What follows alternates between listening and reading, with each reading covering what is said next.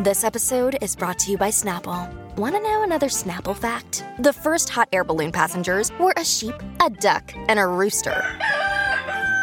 Ridiculous. Check out Snapple.com to find ridiculously flavored Snapple near you. Another day is here, and you're ready for it. What to wear? Check. Breakfast, lunch, and dinner? Check. Planning for what's next and how to save for it? That's where Bank of America can help. For your financial to-dos, Bank of America has experts ready to help get you closer to your goals. Get started at one of our local financial centers or 24/7 in our mobile banking app. Find a location near you at bankofamerica.com/talktous. What would you like the power to do? Mobile banking requires downloading the app and is only available for select devices. Message and data rates may apply. Bank of America N.A., member FDIC. When you need mealtime inspiration, it's worth shopping Kroger, where you'll find over 30,000 mouth-watering choices that excite your inner foodie. And no matter what tasty choice you make, you'll enjoy our everyday low prices, plus extra ways to save, like digital coupons worth over $600 each week. You can also save up to $1 off per gallon at the pump with fuel points. More savings and more inspiring flavors make shopping Kroger worth it every time. Kroger, fresh for everyone. Fuel restrictions apply. Welcome to the New Books Network. Welcome to the New Books Network in Film. My name is Annie Burke. Quote, film theory is not a disinterested mode of comprehending the world, but a zone of resistance against the present order, unquote. So writes Daniel Fairfax, assistant professor in film studies at the Goethe Universität at Frankfurt and author of The Red Years of Cahiers du Cinema, 1968 to 1973, a 2-volume set released from Amsterdam University Press in October of last year. Dr. Fairfax provides a comprehensive and compelling account of the writing and thinking of Cahiers' generation after, a largely Marxist collective of critics working in the years after the journal's presumptive golden age. To the extent that this period's history and intellectual output is understood, it has been minimized and mischaracterized, and the author is here to correct the record and show us how, in his words, the Années Rouges are ongoing. Hi, Danny. Hi, Annie. How's it going? It's good. I must disclose to the listeners, we went to graduate school together. We've enjoyed the great cinematic modernist Jerry Lewis together. And I am in your acknowledgments, so obviously we're going to dig into the ways I've inspired and really shaped your work in every single way. But we'll hold off on that for now. Oh, you're my seminal influence, Annie. That's obviously what you get if you read the acknowledgments. But first, let's just talk about you. Tell me a little bit about yourself and how you became a film scholar. All right, thank you. And first of all, just wanted to note this is my podcast debut. Congratulations! I popped my cherry, if that's the right word. Maybe I shouldn't go. It's your decision. Yeah. No. I mean, I'm also all for like the move into the podcast realm. I think academics should be doing more of it. Me too. Yeah, and I think more tenure of them should be doing it with me. Yeah, and tenure should just all be about podcast output. I think that's how I tweets see the future. And Twitter feed and podcast. Yeah, Twitter and podcast. That's yeah. I went the old-fashioned route though and just like published a gigantic book. Yes, you did, and a great gigantic book that we're going to talk about for the next 45 minutes to an hour. How did you come to film studies, but I'm also curious, did your mother drop a copy of the hugely influential French film journal Cahiers du Cinema into your crib as an infant? How did you come to film? But I also want to know how you came to sort of post 68 French/international cinema and the years, before and after. Yeah, no, that's a good question. My mum did not drop a copy of Cahiers du Cinema or a bound edition of like the edited papers of Cahiers du Cinema on my head, but she probably did drop a copy of Karl Marx's Capital on my head at some point, because I was not particularly of any kind of cinephilic background, but was a kind of red diaper baby, I guess, and kind of was very much into politics from a young age, but also at some point got, I don't know, let's say, disabused of activism. There's this great quote from Georg Lukács, actually, where he says he's just kind of been screwed over by the Stalinist party apparatus at the end of the 1920s and basically expelled from the official communist movement. And he says, all right, the time of politics is over. Now is the time of aesthetics for his like own pursuits. And there was something of that. I mean, in a much more modest level in my own biography that I moved, well, unaware of it at the time, kind of moved my preoccupations from like politics in the political sense of kind of left-wing activism towards taking more and more of an interest in cinema, which as a kid I didn't, or even as a teenager, didn't have much interest in, or no more than anyone else, I would say. I was probably allowed to go to the cinema, I think 4 times a year, once at every school holidays. We went to the video store a lot. That was probably where I encountered cinema. And there was also, I think one thing I should credit is in Australia, I'm from Australia, if people haven't picked that up from my Paul Hogan style accent. But in Australia, there was this, or there still is, but it's kind of different from what it was in my younger days, a channel called SBS that was kind of pitched to a migrant audience. So Australia's a country of a lot of migration in the post-war era, particularly a lot of migration from European countries. And this channel was set up to serve those communities. And a lot of cinephiles kind of infiltrated the channel and showed great masterpieces of European auteur cinema on the pretext that it's a Hungarian film for a Hungarian community or Italian neorealist film or whatever. So I'd often turn on this channel, like wanting to try and find a soccer match, but instead I'm getting Masculin Féminin by Jean-Luc Godard and just like, what is this? So that's probably where I saw a lot of films just kind of almost by accident. And that's where I started to really take an interest in cinema. And then it really took off in my second year of university, where on a whim I took a first year film studies course. And I think in week 3, they showed A Bout de Souffle, Breathless by Godard. I'd already seen Masculine Feminine, but couldn't make heads or tails of it. But suddenly this was like the film that, I don't know, really switched me on to taking an interest in cinema. And the rest is history, I guess. I just kept at it. I just became insatiable as a cinephile, wanted to watch everything I could, picked up French just by like watching so many movies.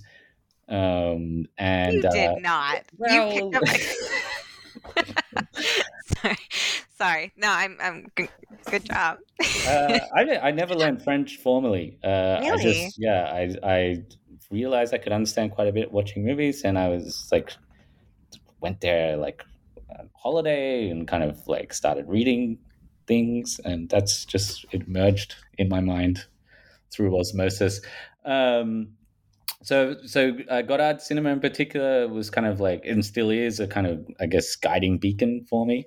And then as my studies progressed, I kind of started reading film theoretical texts. And at one point, I still remember this, I was staying in Berlin, which is where I live now, but I'll be at 15 years later. And I was subletting an apartment, and the woman I was subletting from had this amazing kind of personal library, and it had film anthology texts, and I just opened one up randomly and started reading Cinema, Ideology and Criticism by Jean-Louis Comolli and John Narboni. And it was addressing a lot of questions I was thinking about. As someone from this political background moving into cinema in terms of my field of interests, and trying to reconcile those two, I guess, how to think of films in political terms, but not in a redundantly simplified manner. I thought that article really encapsulated a lot of my own kind of much more rudimentary understanding of that relationship. And I kind of, there's just something about it that captured me.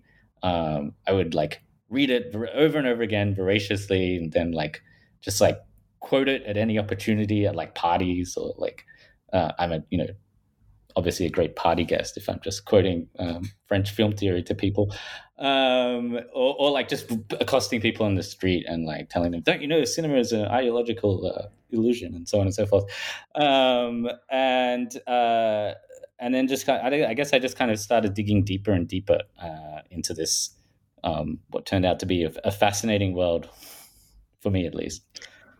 Absolutely. Well, you sort of provided a roadmap for some of the questions I wanted to ask you Mhm. about language and also about cinema ideology criticism. But I want to, before we move into the specifics of your book, I just want to sort of look at the the evolution of the project, Mhm.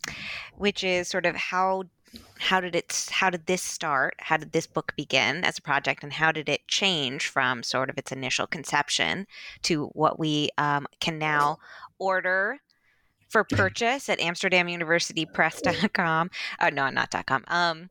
Their But website, and you can also read open access. yeah. So you can download the PDF for free, which I Yes. recommend. Hmm. I say in an act of economic self-sacrifice. It's very noble of you. um, yeah. No. This. I guess that's kind of part two of the story. Is a little bit later.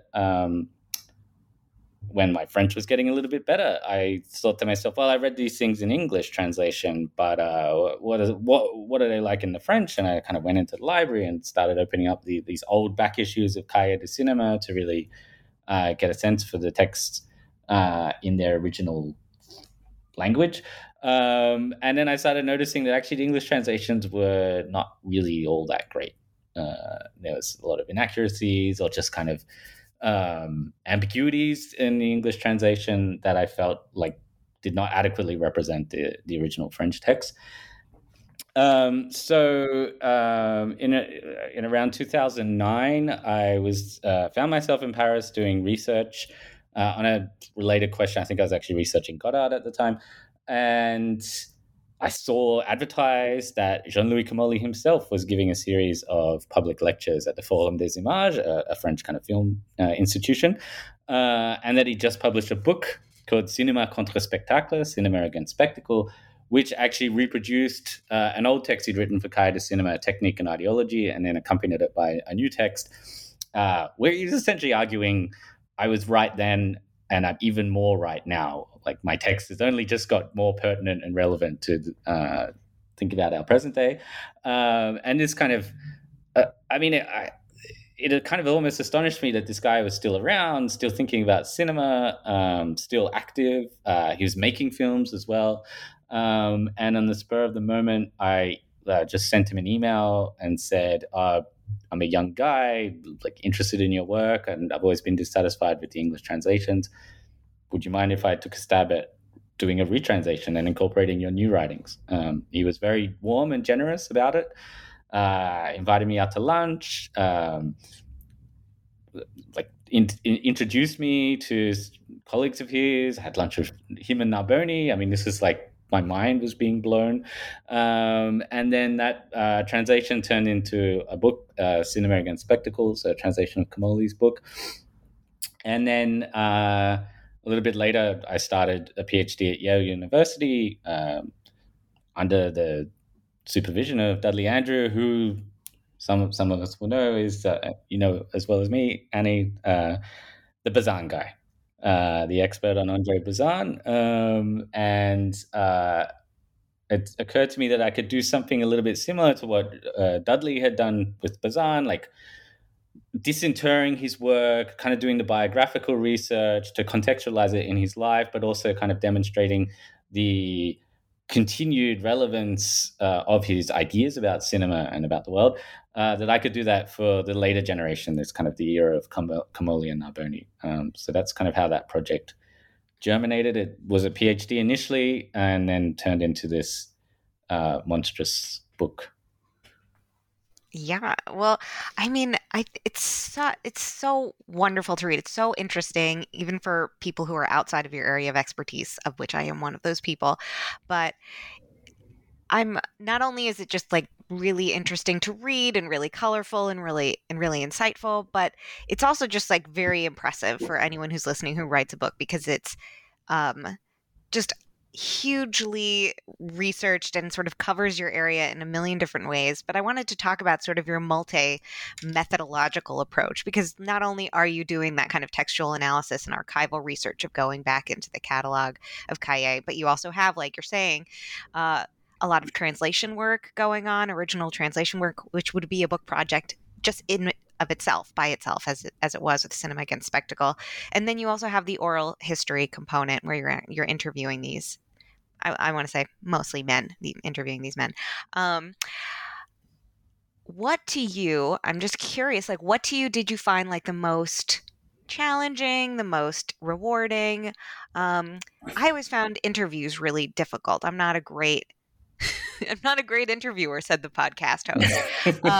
No, but trying to interview subjects of a study when you're trying to make a point about them and hoping that they'll either, confirm or deny.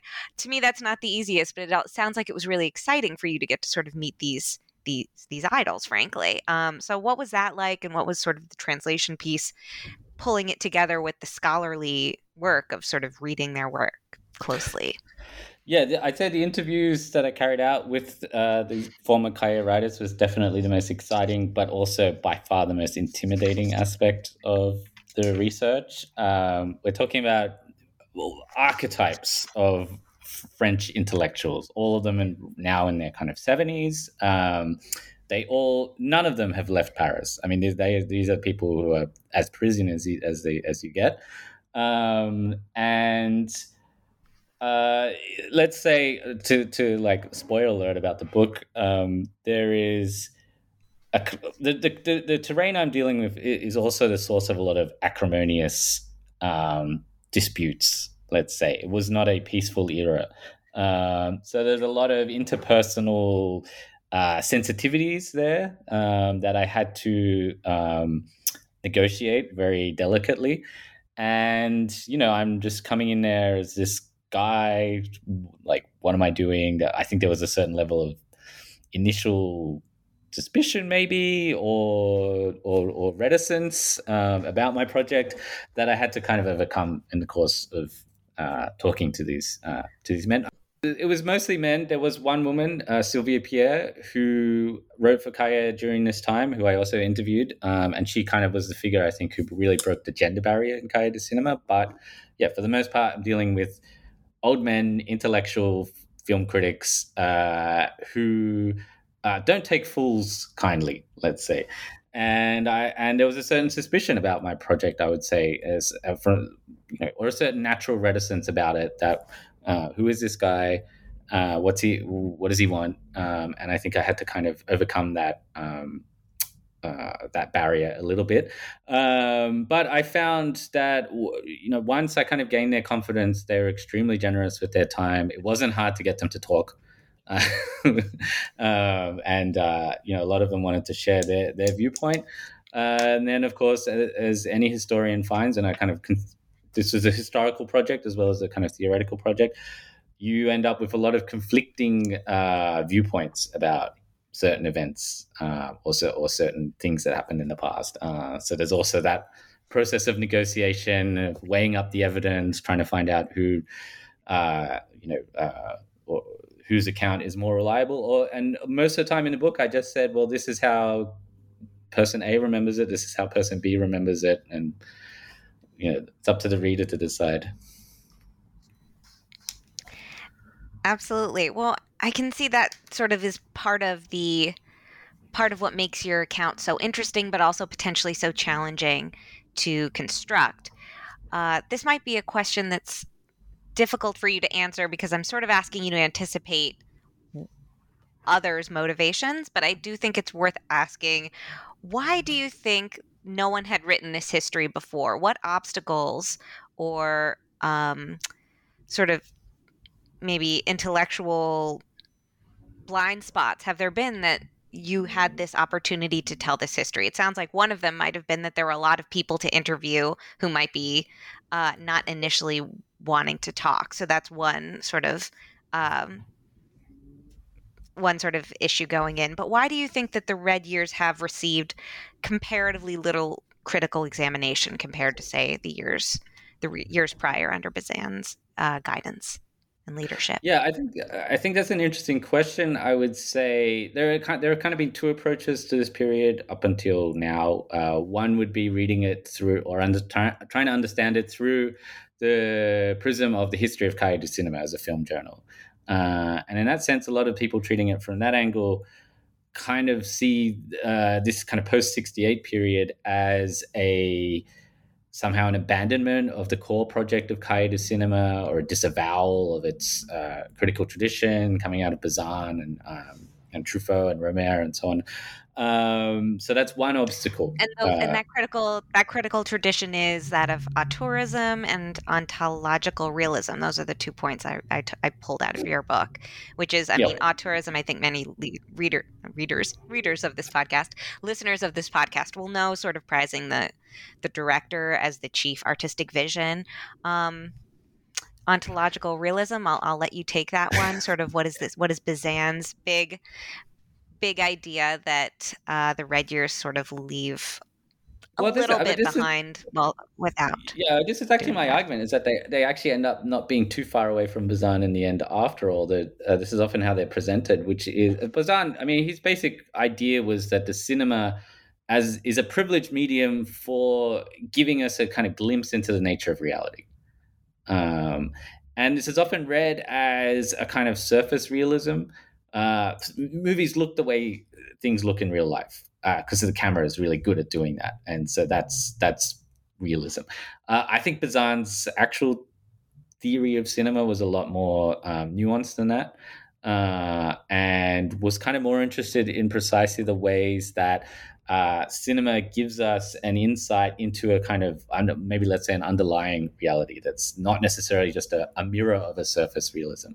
And I think in the end, what the Cahiers of this post-68 era was doing was a very similar project, albeit inflected through Marxist theory, in particular kind of like, let's say, the neo-Marxist theory of a figure like Louis Althusser, who would argue that reality is in its very nature a kind of ideological structure or filtered through different ideologies. And therefore, for Cahiers du Cinema, for Comolli and Narboni and their generation, the cinema is a privileged medium precisely for showing us the ideological nature of reality. And it does that, again, not through this kind of surface realism, but through these little moments in films where the system kind of breaks down. Sometimes this happens accidentally or incidentally, let's say, or tangentially to the intentions of the filmmaker. And sometimes this happens as a part of a very concerted aesthetic program by a kind of much more radical filmmaker. So yeah, what I was trying to get at though with this history question, the other angle at which a lot of people have treated this period of Cahiers du Cinema is as a kind of stepping stone to later tendencies in Anglo-American film theory. And I think there was this kind of hegemonic period, let's say, of a kind of Althusserian, Lacanian apparatus theory in film studies in the 1970s and going into the 1980s.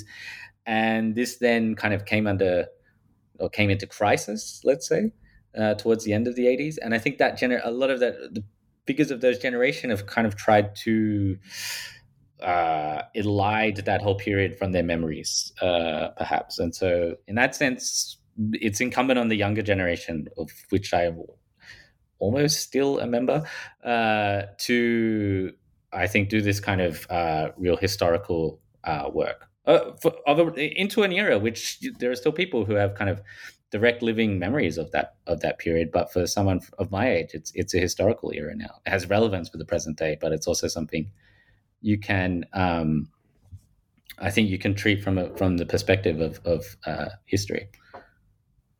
That's so great, because I think that you make a really sort of important meta sort of conversation about not only the ways in which this history hasn't been told, but sort of the history of the history, the film historiographical dimension, which is how particular elements of this 68 to 73 moment in the journal's output has been sort of anthologized and entered into film studies canon, sort of like the essay that you mentioned, Comolli and Narboni's 1971 essay about cinema ideology and criticism, is something that I read, I think, in introductory film studies or introduction to film theory. It's like a little bit, it's not, totally, for the for the casual film study It's like student. second semester kind It's of yes, material. exactly. If you stuck it out from that first semester,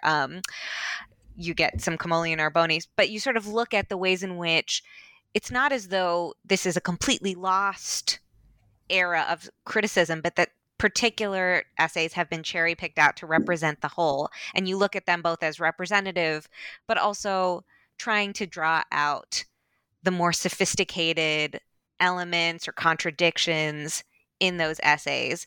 And the two that I wanted to focus on, because you focus on them, are Cinema Ideology and Criticism and Young Mr. Lincoln, which is from about the John Ford film, which was published a year earlier in 1970. I want to ask you what the big interventions are of those works and sort of what your new insights on those interventions might be, particularly because I think a lot of the listeners to New Books in Film have probably encountered these essays, but maybe haven't done a deep cut into these articles like you have. Yeah, I mean, I think the first thing I would say is those two of the essays that really have got airtime, let's say, in academia, which is a good thing. I'm glad for that. And in some sense, they are quintessential Kaye texts. But what I also wanted to do is place them in the context of this much larger corpus, which is not just the writings of Kaye de Cinema at the time in this period, 68 to 73, but also everything these writers have done since then. Most of them are still active, most of them are still writing, or they're making films or doing all kinds of stuff in cinema. And so in the end, it's this kind of, I think I was a little bit naive because it turned out to be this corpus of gargantuan proportions, talking about 10 film critics, all of whom were, very productive. That's part of the reason for the magnitude of this book. 800 plus pages. 800 pages. Yes, to brag two for volumes. you, but just for those who are not Googling as we talk, it's an 800 plus page 2-volume set. Yeah, I remember when I think the morning after I submitted it as in dissertation form, which was remarkably enough even longer. Wow. I mean, it was taller than it was wide, and and I remember the morning after sitting on a railway platform and thinking to myself, I've just screwed myself. I really thought I was going to be just expelled from the academy because you can't do that. You can't write something that long. But somehow I managed to get away with it and even turn it into a book. But I do tell students now, don't do what I did. This is not a good idea. You keep it short and sweet. Don't write the 1,000-page PhD thesis. Don't do that to yourself. It's but and even then I felt like I just kind of scratched the surface. That there's all this other stuff I could have explored. And didn't have the time or wherewithal to do.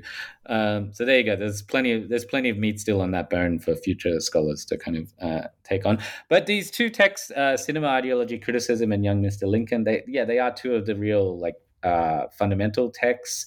I think one of the issues that maybe we can talk about in a sec is the fact that they're both collective endeavors, and I think that's also a very important aspect of Kaye de Cinema at this period. It was coming out of May 68, which was this kind of great, I think, collective moment, right? Where you had millions of people out on the streets, protesting, organizing, and Kaye de Cinema sought to embody that spirit in their approach to, let's say, intellectual labor.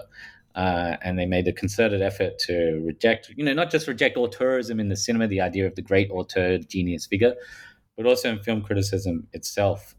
So there was this kind of shift to a kind of collective mode of writing and a collective mode of being, really. I mean, these are about 10 or 12 critics who essentially lived together, not literally in the same house, but they spent all their waking hours together watching films, talking about films, writing about films. And that meant it created a lot of kind of psychodramas, which is also an interesting aspect to get into, but it also created some fascinating texts. Cinema Ideology Criticism was written by the duo of Camoli and Narboni. It was intended as a kind of editorial. It was a bit of an affront to their owner at the time, who was a fellow called Daniel Filipacchi, who was a kind of media tycoon, I guess, the equivalent, not quite of a Rupert Murdoch, but I don't know who would be a mid-level media mogul in the US. Annie, it's you a can great help me question. Come back to me. Pass. Yeah, No, come back to me. I'll think about it. He owned like the French equivalent of like Cosmo and those kind of magazines, and it just happened to have like Cahiers du Cinema in his stable at that moment, and they wrote this almost to kind of establish them. Cahiers du Cinema as a Marxist film journal, and therefore it's probably something that didn't really fit with the Filipaki brand. And he responded by essentially shutting down the journal and eventually he sold it to the editors themselves. They managed to establish a kind of editorial independence, albeit then a financial kind of state of extreme precarity because it was hard to make a journal of this nature profitable. But this is precisely the kind of subject of their editorial as well, which is the way that the cinema is inserted into an existing economic and ideological field. And in the case of France in 1969, in the case of us today, it's a capitalist economic and ideological field. And no filmmaker can really escape that fact. So they have to relate to it. But what distinguishes films and filmmakers is the manner in which they relate to that. So there's this famous, almost an opening line of the text, which says, "All films are political," which in some sense is true. But I think what the text goes on to demonstrate is that it's kind of the Orwellian line, like all films are political, but some are more political than others. And they try to distinguish films on the basis of are they just kind of pure reproductions of the existing ideology, which is the case for about 95% of films or whatever, and they just worth nothing more than our just kind of blithe silence. There are then films that seek to resist this state of affairs, to offer a kind of radical alternative to the capitalist status quo. But they can do so on two levels. One would be the theme of the films, their overt content, their political messages, let's say. They're, to use Cahiers' parlance, because they're very influenced by semiotic theory at the time, they're signified. And the other is the level of form, what they're doing on the level of their visual style, film technique, and so on and so forth. That's the signifier for Cahiers du Cinema. And for Cahiers, what's interesting is they really felt that form was the determinant factor, which is not to say that the political content was indifferent, but it was only, let's say, operative if the form was doing a similar kind of political work. So they were interested in this kind of politics of form. So they then developed this kind of categorical classification system, let's say, of films. Category A is films we're not interested in, they're just pure ideology. Category B is kind of good films in our mind, where they're doing both this work of kind of political content and political form, radical form. And then they get into some more interesting categories. So category C is one where you see the same thing happening, but the political content of the film is not really that deliberate on the part of the filmmaker. But it kind of can get activated almost by the film critic and through their kind of counter readings of the film. That moment where they're discussing this type of film is I think, witness to one of the great gags in the history of film criticism, where they try to give examples of this kind of film that they're talking about. And the list of 3 examples is Persona by Ingmar Bergman, so a Bergman film, Méditerranée by Philippe Solers and Jean-Daniel Paulet, a very experimental film. Philippe Solers is kind of figure in left-wing experimental literature at the time. And then The Bellboy by Jerry Lewis. He rounds out that trifecta. But for them, it wasn't a gag, because Jerry Lewis was one of the great modern artists and a great political filmmaker. And they were absolutely serious about that viewpoint. We then, though, get into, I think, a category D, which is more films that are supposedly political on the level of content, but because they're lacking on that formal level, Cahiers du Cinema are incredibly critical of them. the big case there would be Zed by Costa Gavras, but I think that's I think there are a lot of films today that we could kind of see from that standpoint. And then there's kind of category E, which would be kind of classical Hollywood films, let's say, or classical films in general, where there is that same kind of, let's say, there are these moments of rupture in the film that in a sense subvert the film from the inside and that make it much more interesting from the standpoint of critical analysis than what the film might kind of explicitly suggest or superficially suggest. And that is the young Mr. Lincoln is the kind of example that they adopt for that category. So that's the one in which there are these ruptures between the conventional form and sort of the potentially subversive or radical politics. That's category E, but that doesn't it also sort of seem like category C, the one where the critic has to generate that kind of I think that reading? No, that's just interesting. I mean, because I would argue that, one of the elements of the Kaye critical tradition is there's a kind of battle between the critic and the filmmaker, that the critic is trying to assert their supremacy almost over the filmmaker as the ultimate arbiter of the value of a film. And so when it comes to the different category C and category E are very closely related to each other. I think the difference is category C tends to be more these kind of modernist or auteurist films that are not necessarily political or let's say left-wing or Marxist or engaged politically on an overt level, but that Kaye are nonetheless interested in because of their formal work. And the formal work is very deliberate and very overt. And in category C, this is more concerned with classical films, where there is this kind of, let's say, a kind of superficial obedience to a kind of conventional form, but where a kind of, let's say, an insightful critic can actually see moments where the system is kind of being undone or is being kind of subverted.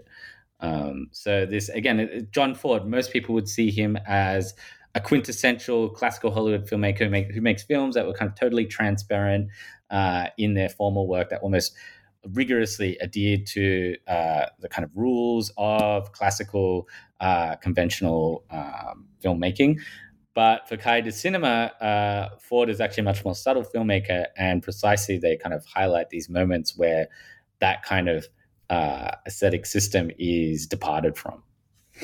Well, as you mentioned earlier, Young Mr. Lincoln was not even just written by two collaborators, but was sort of a mission statement, a collectively written piece by the editorial board of Kaye at the time. What was sort of the main thrust of that? And I think my question a little bit is, how does that fit with, there's this idea that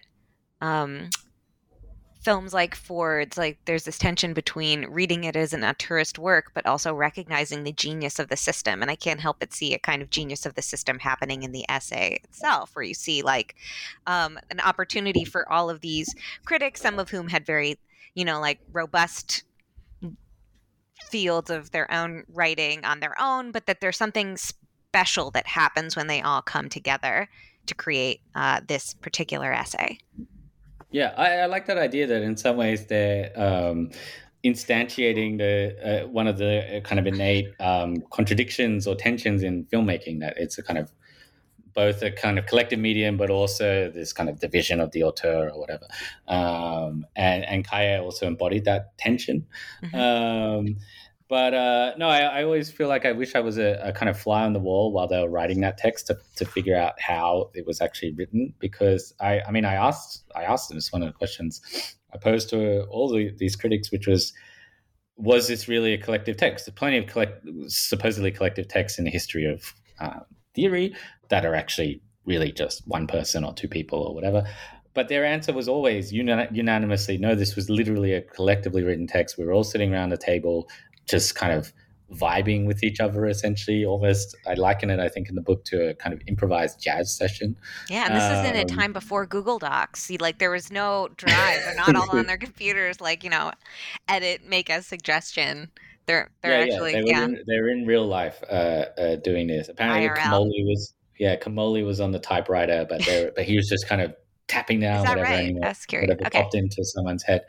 The closest we can get to seeing how this worked is there's actually a film from 1969 about Jean Renoir's Une Partie de Campagne, which has about 6 or so Cahiers critics talking about it. And they're doing the same kind of thing. They're just kind of batting the ball back and forth to each other about this film. So we get a kind of glimpse into their methodology in that film.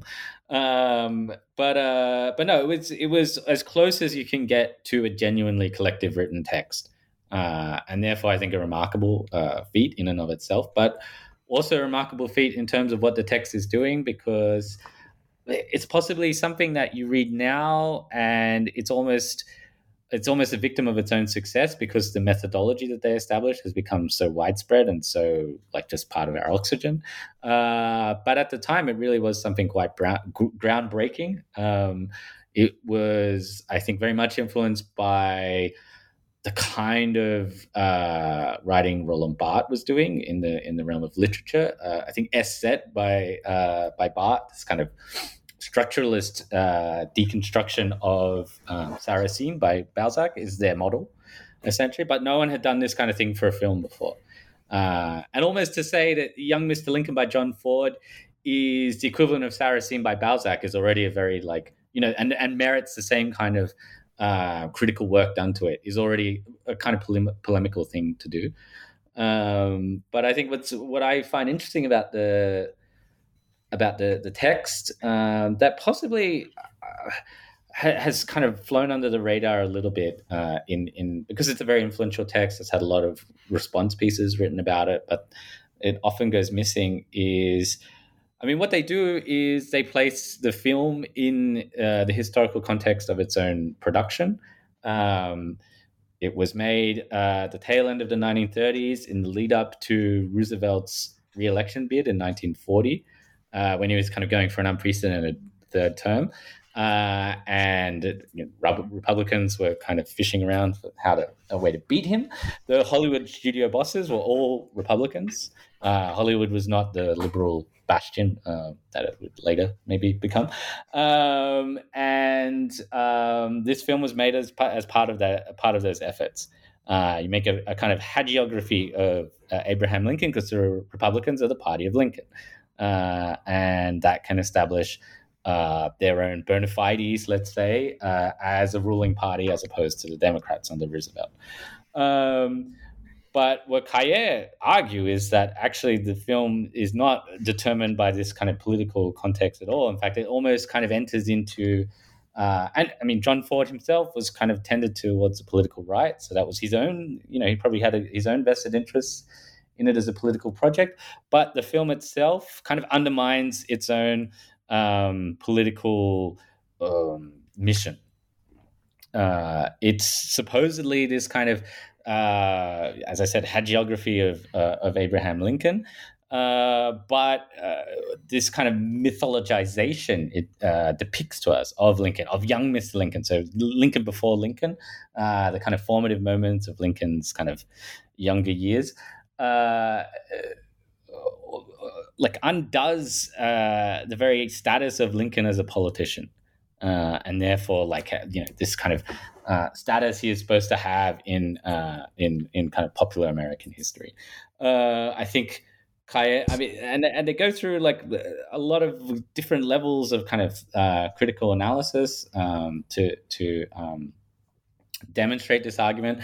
There's a kind of psychoanalytic section in there where there's kind of talk about castrating gazes. So Lincoln himself possesses this kind of castrating gaze that is able to defeat all of his enemies almost just through the gaze itself.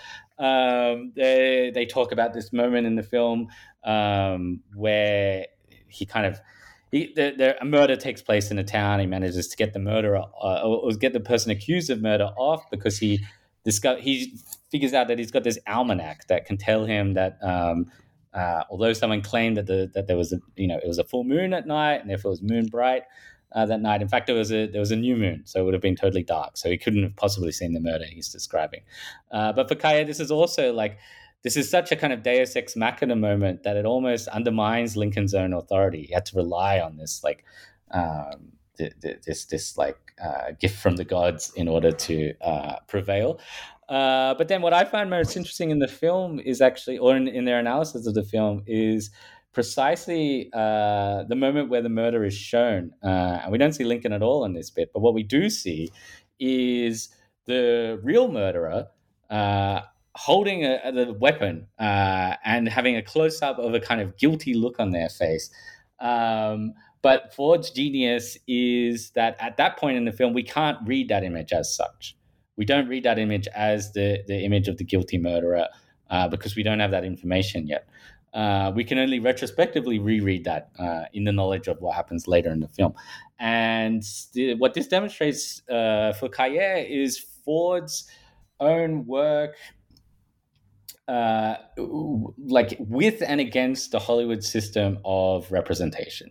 So it's kind of undermining the very basic idea of cinematic transparency by showing us things that we then can't even recognize when we see them. And then it's only kind of retroactively that we can realize like what we were shown and what was visible to us while being invisible.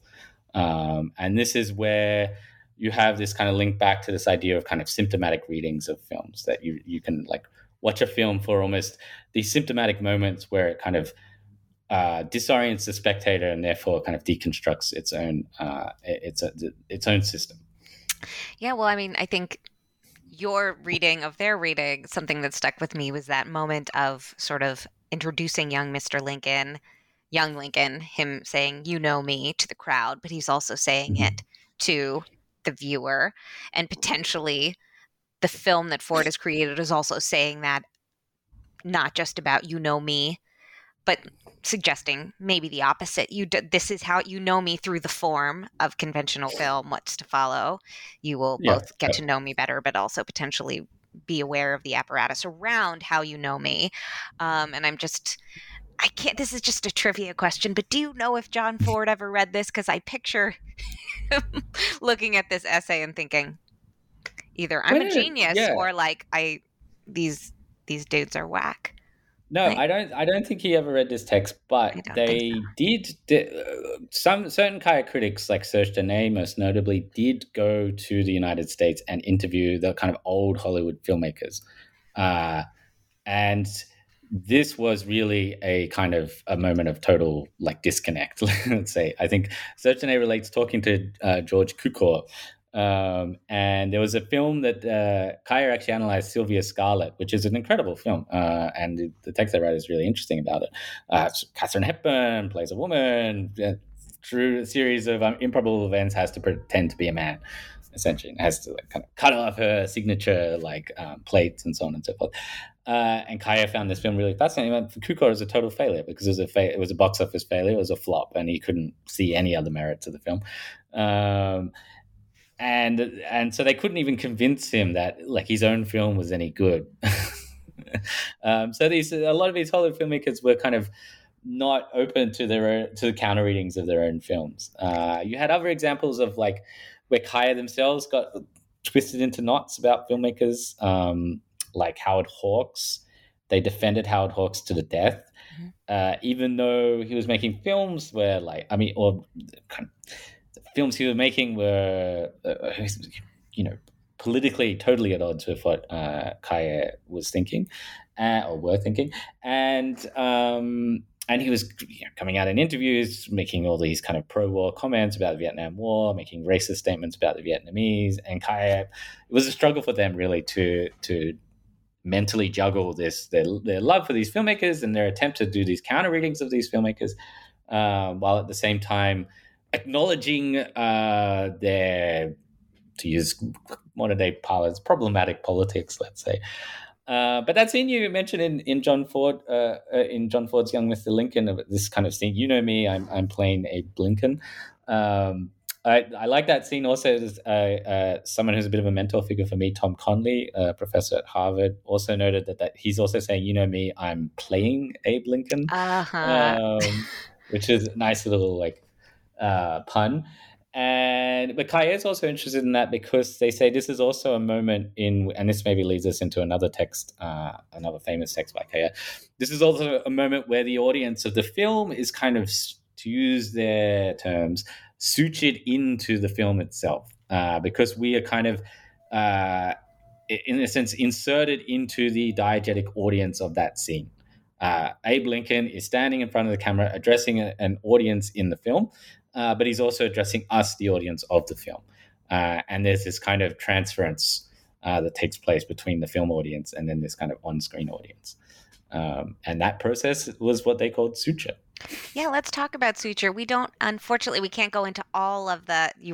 I was compelled by your point about the psychodramas and the tensions between members of Kaye, but since many of our listeners will just have to get their hands on your book to find out about them, let's highlight one of the sort of more, I don't know, like one of the more sort of like open questions of your book, which is the case of Jean-Pierre Houda and his definition of suture. He's sort of am I right to say he sort of coined the term? Is he the first use of this term? He introduced it into film theory, we can say. Yes. One that has since been developed in sort of psychoanalytic and semi out of context. Nix Brown's essay on Stagecoach, Kaja Silverman, the one-namer Zizek. Can you talk about what Houda's meaning of suture is, and then give us like some of that biographical background that I think really culminates in his final essay for Kaye, which was about The Shining. So that's just to highlight that Kaye did not only do we're talking mostly about sort of classical Hollywood treatments when we look at something like Young Mr. Lincoln, but Kaye was also in this period also interested, I don't know about equally interested, but also interested in looking at contemporary film output at that time and doing these symptomatic readings in which they wrest power away from the auteur only to give it back in a qualified form, right? Like, I make the meaning. You are a radical genius. Like, well, I mean, what I should say is, Kaye became pretty known in kind of around 1972, 73 for almost abandoning cinema, and this is kind of and certainly contemporary cinema, and this is their kind of this project of this kind of very radical Marxist-oriented film criticism that ended up in this kind of Maoist phase, kind of collapsed by 1973, and they spread to the four corners of the earth, or more accurately, the four corners of Paris. But some of them stuck it out in Cahiers de Cinema for a bit longer. Houda was one of them, and then later in 1980 he writes this text about The Shining. But he was an interesting case because he had very little, unlike the other critics, had very little cinephilic background, didn't know that much about cinema, but knew psychoanalytic theory. And he was basically their kind of entryway into psychoanalysis. He, as far as I know, actually attended Lacan seminars. But let's say you can detect from his writings already at this early stage, and even more so later, let's say a certain wildness to his writing. Which is to say that his interest in psychoanalysis was not a purely, let's say, disinterested one. He had some issues himself, probably right from the start. But he delivers this text. It was his fourth published text for Cahiers de Cinema in 1969, which introduces this concept of suture into film theory. Previously been mentioned by Lacan in an offhand basis, and had a text by Jacques-Alain Miller dedicated to it. But essentially, Houda takes this idea and says, well, what films do, particularly this kind of almost archetypally classical films do, is very similar to this idea of suture and psychoanalysis, which in the psychoanalytic framework, it's a way for the subject, in a sense, to be enveloped by a discursive framework. And that is for us to be able to actually function in societies. We have to have this basic ability to connect symbols, that is written language and other associated kind of examples of the symbolic, with the world we see around us, which Lacanians would call the imaginary. That's a basic necessity of functioning. let's say, psychologically. And Udar says, well, a very parallel process takes place for the film spectator when they're watching a film. That we might have this initial stage, this is almost kind of mythological, where we just respond to this cinematic image in this almost purely jubilatory manner. And we just see this amazing image in front of our eyes, and it's got all this like wild and crazy content in it. But very quickly we get bothered by this image because we notice that it has boundaries, that it has a frame. And we ask ourselves, well, what's outside of this frame? And why is this frame where it is? Who is deciding that the film image should be cut off at this exact point? And this figure, let's say, this kind of imaginary figure that is kind of showing us and not showing us this image, is what Udar calls the absent one. And what films tend to do in the kind of classical mode is, as soon as the spectator starts getting kind of inquisitive about the status of the absent one, they show us a fictional subject of the image, let's say, which would be a character looking at what we have just been seeing as a spectator. And this is the kind of famous shot reverse shot construction, which has the effect for Udar, and a lot of people came after him. I think Udar is actually a lot more subtle on this question, but nonetheless, just to put it quickly, when this happens in a film, essentially as a spectator, we then get immersed into the world of the film itself. So we no longer have this distanced relationship from the image where we just like look at it as an image, but suddenly we kind of identify with characters in the film. We can orient ourselves spatially. We almost feel like we're inside the film, and therefore we can kind of we respond to the film, let's say, on that basis. Of course, what I was interested in was the way that films are capable of undoing this process of suture. And I think what's notable, though, is that when he gets to Robert Bresson, he starts talking about how Bresson's films are almost just pure acts of suture, and that's what makes them interesting. So Bresson doesn't give us any ability to orient ourselves in the film other than just the mechanism of suture by itself. So for Udar, it's not just this Manichaean distinction between sutured films and non-sutured films, which it kind of becomes a bit later. But there's a kind of negation of the negation in his conception of the process. That's it. I mean, he would later, continue to write for Cahiers du Cinema up to 1980, but his texts become more isolated, let's say, from the journal, and in some sense also a lot more isolated almost from reality. If I don't want to be too cruel here, but there's a certain increasing mania in his writings that reaches the pitch level with this article he writes on The Shining, which almost when he's writing about Jack in The Shining, he's writing about himself and this relationship he has with writing. And that was the last text he ever wrote for Cahiers du Cinema. And after that, the trace goes absolutely cold. He's never published anything ever again. I asked everyone what happened to him, and the assumption from most quarters was that he had a very violent break with Cahiers du Cinema, sent him kind of death threats or violent letters, and eventually was interned in an insane asylum in Paris and has been there ever since. There's this very touching tribute to him from a fellow Cahiers critic, Louis Gorecki, who describes him as, one of the 2 or 3 greatest film theorists of the 20th century and completely unaware of the fact.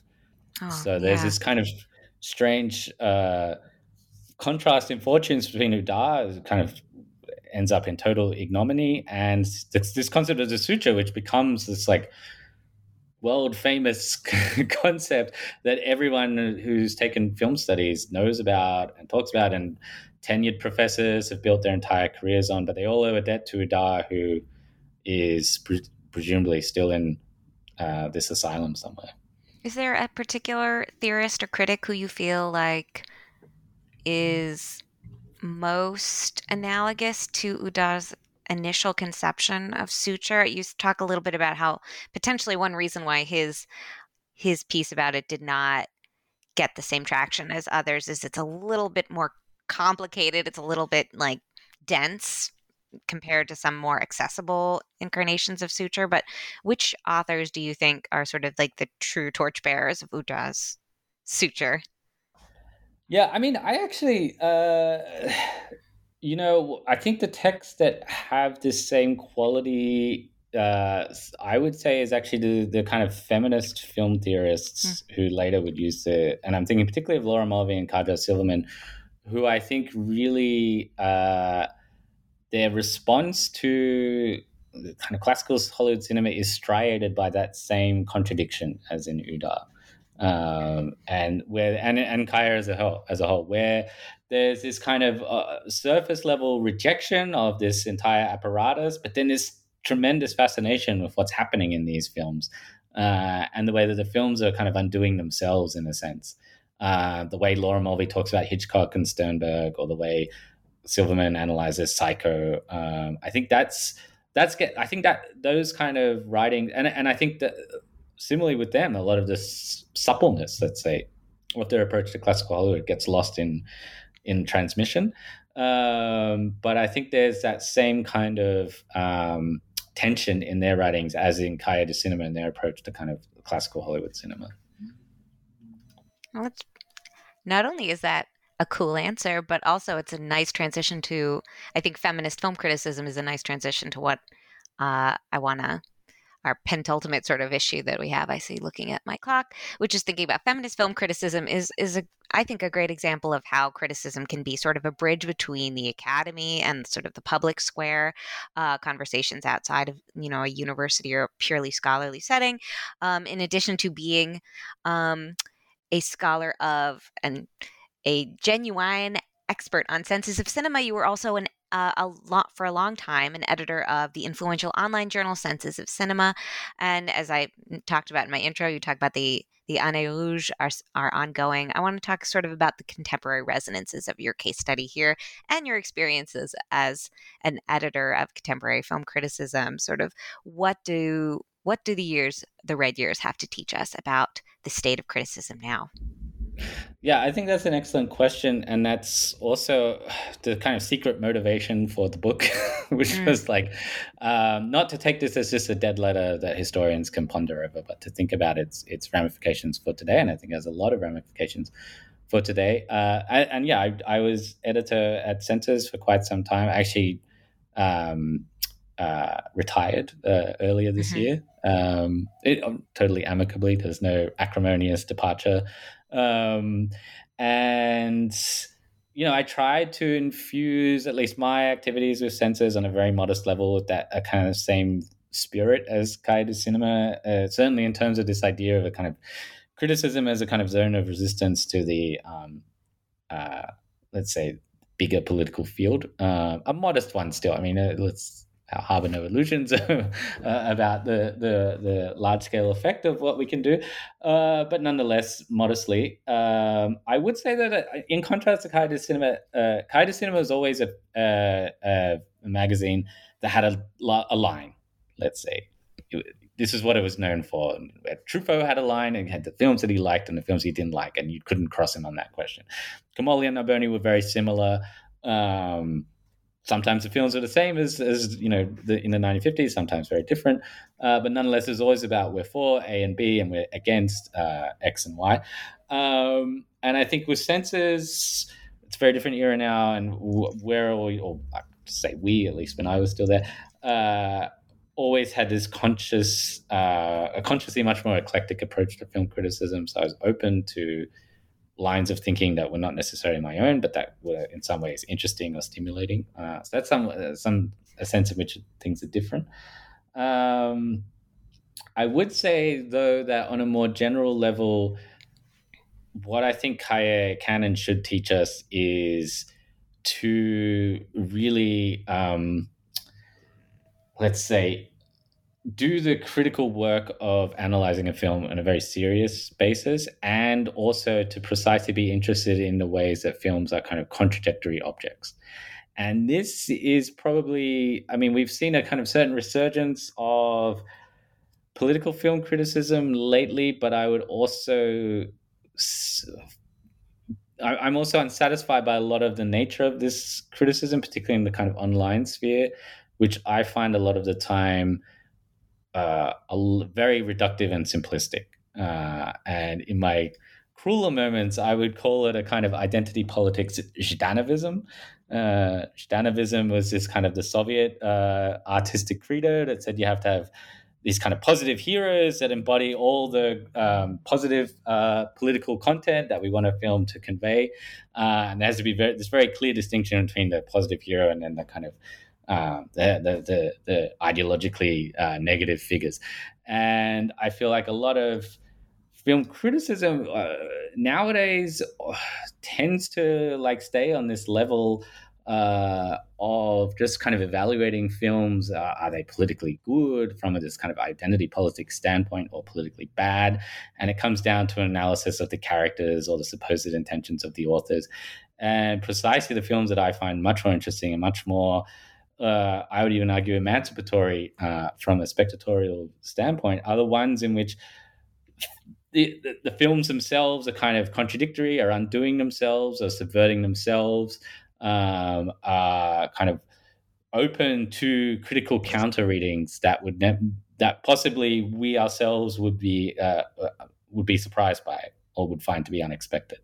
One example I thought of recently, and it's a little bit less recent now, but I remember watching the film Get Out when it was in cinemas, and I probably can't get into the nitty-gritty of this analysis now, but it struck me you could develop this film, a reading of this film, as actually a critique of the Obama presidency, and like understanding the kind of metaphor of the film through this kind of the lens of the failure of the Obama administration on a political level, which is not at all what Jordan Peele's intentions are, because he's a big fan of Obama and like, you know, totally like pro-Obama. But the film itself is, I think, subtle or supple enough, let's say, to authorize a kind of counter reading that could actually even go against the intentions of its authors. And you can do that through a reading of the kind of formal like elements of the film that perhaps jar the spectator, or kind of create these moments of rupture, or these moments of momentary disorientation. I think that is precisely the lesson that Kaya gives us, is to focus on those kind of moments, focus on those kind of elements of a film, and be aware of the possibilities of a film to be, let's say, much more than meets the eye. So would you say that the best films are these supple films that allow for the most sort of contradictory and complex readings, or are they the best for critics? Like that's a good distinction, because yes, but then they're the best ones for critics. They're the ones where the critics can really do like some great film criticism. But I also think the measure of an art form is the criticism that it gives rise to. Right.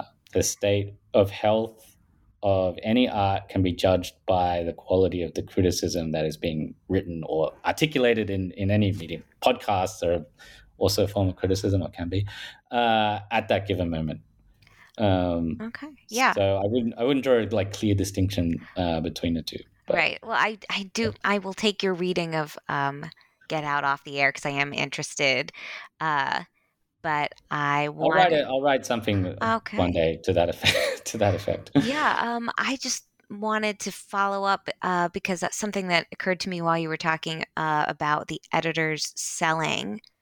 The owner selling Kaye in this period back to the editors. I read that Kaye got sold in 2020. Is that right? Yeah. Got sold again. And then the editorial board resigned. So I'm wondering, when we talk about the state of criticism, I've also been following what's going on with Believer magazine, which is not a purely film magazine, but it is one of cultural criticism. Do you think that ownership of these cultural institutions, of these outlets, is having any shape on what criticism looks like? Which, if I can put a label on what you were saying, it sounds a little bit like you are done with your fave is problematic readings. Like, did you know that this movie is bad? Like, although I just watched a movie called The Lost City, Sandra Bullock, Channing Tatum, and it was so empty. I couldn't even come up with a why this is bad. Like, couldn't even come up with an ideological condemnation of it. I just was like bored. And so I think that's extremely that's an extremely toxic force in cinema. But to get to my actual question, which is about, I mean, there is this element of sort of labeling films that you're talking about, but I wonder if there's also an aspect of sort of capital, like the volume that your mom dropped on your head, if there's a capital dimension here. Yeah, I mean, well, this is, I think, this is the famous question of the determination by economics in the last instance, which is a formulation by Althusser, who was basically saying, well, Marxism is traditionally considered to be this economic determinist kind of method, and Althusser tried to kind of make it a bit more nuanced than that, and understand how ideology can have kind of these feedback effects on the kind of economic sphere. But the economics was always determinant in the last instance. Like, when it really, really comes down to it, that's the important factor. To have culture, you need to eat. And I think this is the problem for film criticism now, which is, how do critics eat? Who is a professional film critic now? There's like 3 people in the world probably left.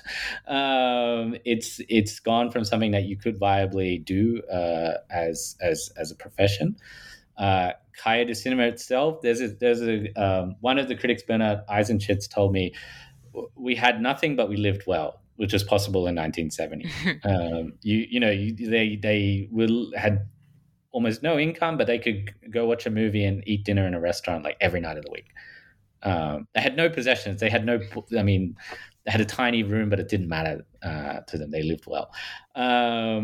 But critics now don't even have that possibility, certainly not on the basis of film criticism. Certainly not young critics. Perhaps a few established figures still do that. And this is the question, is film criticism, how does it change when it's just someone's hobby? Or when it's just what you do on the side a little bit as an academic, and there's a bit of self-criticism here, like just to feel like you're more relevant than you actually are, or like somehow less ensconced in an ivory tower of the university. I think that's one of the big pressing questions of film criticism, because it affects the ability to think properly and in depth. If you're scrambling to pay the rent on time. Yeah. It just seems like or if you have to work 2 jobs or whatever, and you're just writing in your free time. I mean, there are some basic ways in which just the savage reality of neoliberal capitalism is completely antithetical to thinking precisely as an act of resistance. And I think that's a big issue. Not to overly idealize this post-68 moment, but yes, I mean, this idea that you could actually return the journal to its editors feels like a very, very distant. That said, it was a total disaster moment, when they owned their own journal. Yes. They lost. I mean, they're also writing very challenging texts, losing readers by the truckload. Readers would write them letters saying, I can't understand a word you guys are saying anymore. I want to keep subscribing, but this isn't. And it wasn't sustainable. It blew up like in 1973. And I think Serge Daney noted kind of acerbically, the only reason why they managed to survive and to the point that they are still around in present day in that period was because there were a couple of hundred North American universities that had library subscriptions that they never bothered to cancel. And that was it. They had this hidden subsidy by North American university libraries. And if they didn't have that, it would have collapsed. But that's not a very nice note. I don't know what to make of all of this. Yeah. It won't be, because I'll ask you finally, are there any event? Thank you so much for sitting down with me to talk about your fabulous book and to provide so much sort of bonus commentary through your answers to my questions. I just wanted to make sure that you have a chance to promote any events or that you're doing for the book, or any current or future research you'd like listeners to keep an eye open for. I'm not sure what events I have coming up, to be honest. I'm in Frankfurt. We do a lot of stuff in Frankfurt, but it might be hard for your listeners to So make if it you're there. in Frankfurt, come on by. Yeah. Sure. There's plenty of stuff. With Frankfurt's the home of the Frankfurt School. It's Krakow. There's lots of stuff going on. But in terms of research, what I'm looking into now, actually, and it won't materialize as a book probably for a little while yet, and but hopefully a more manageable one this time, is actually precisely the period like afterwards. So the 1980s onwards on a global level. Like, let's say the state of film theory under neoliberalism. Wow. So, and it's precisely getting into some of these questions that we were just talking about. And I think the kind of position of the book is that film theory is both a critical reaction to, but also on some level a symptomatic manifestation of the neoliberal era. What an upbeat way to close. This is I like it. This is the hangover complicit after the party. The party was 1968, and this is the neoliberal hangover. It's like decades long. Go. Makes sense to me. Well, thanks again, Danny, Dr. Fairfax. Everyone, get a hold of The Red Years of Cahiers du Cinema. Thanks again. Have a good day, everyone.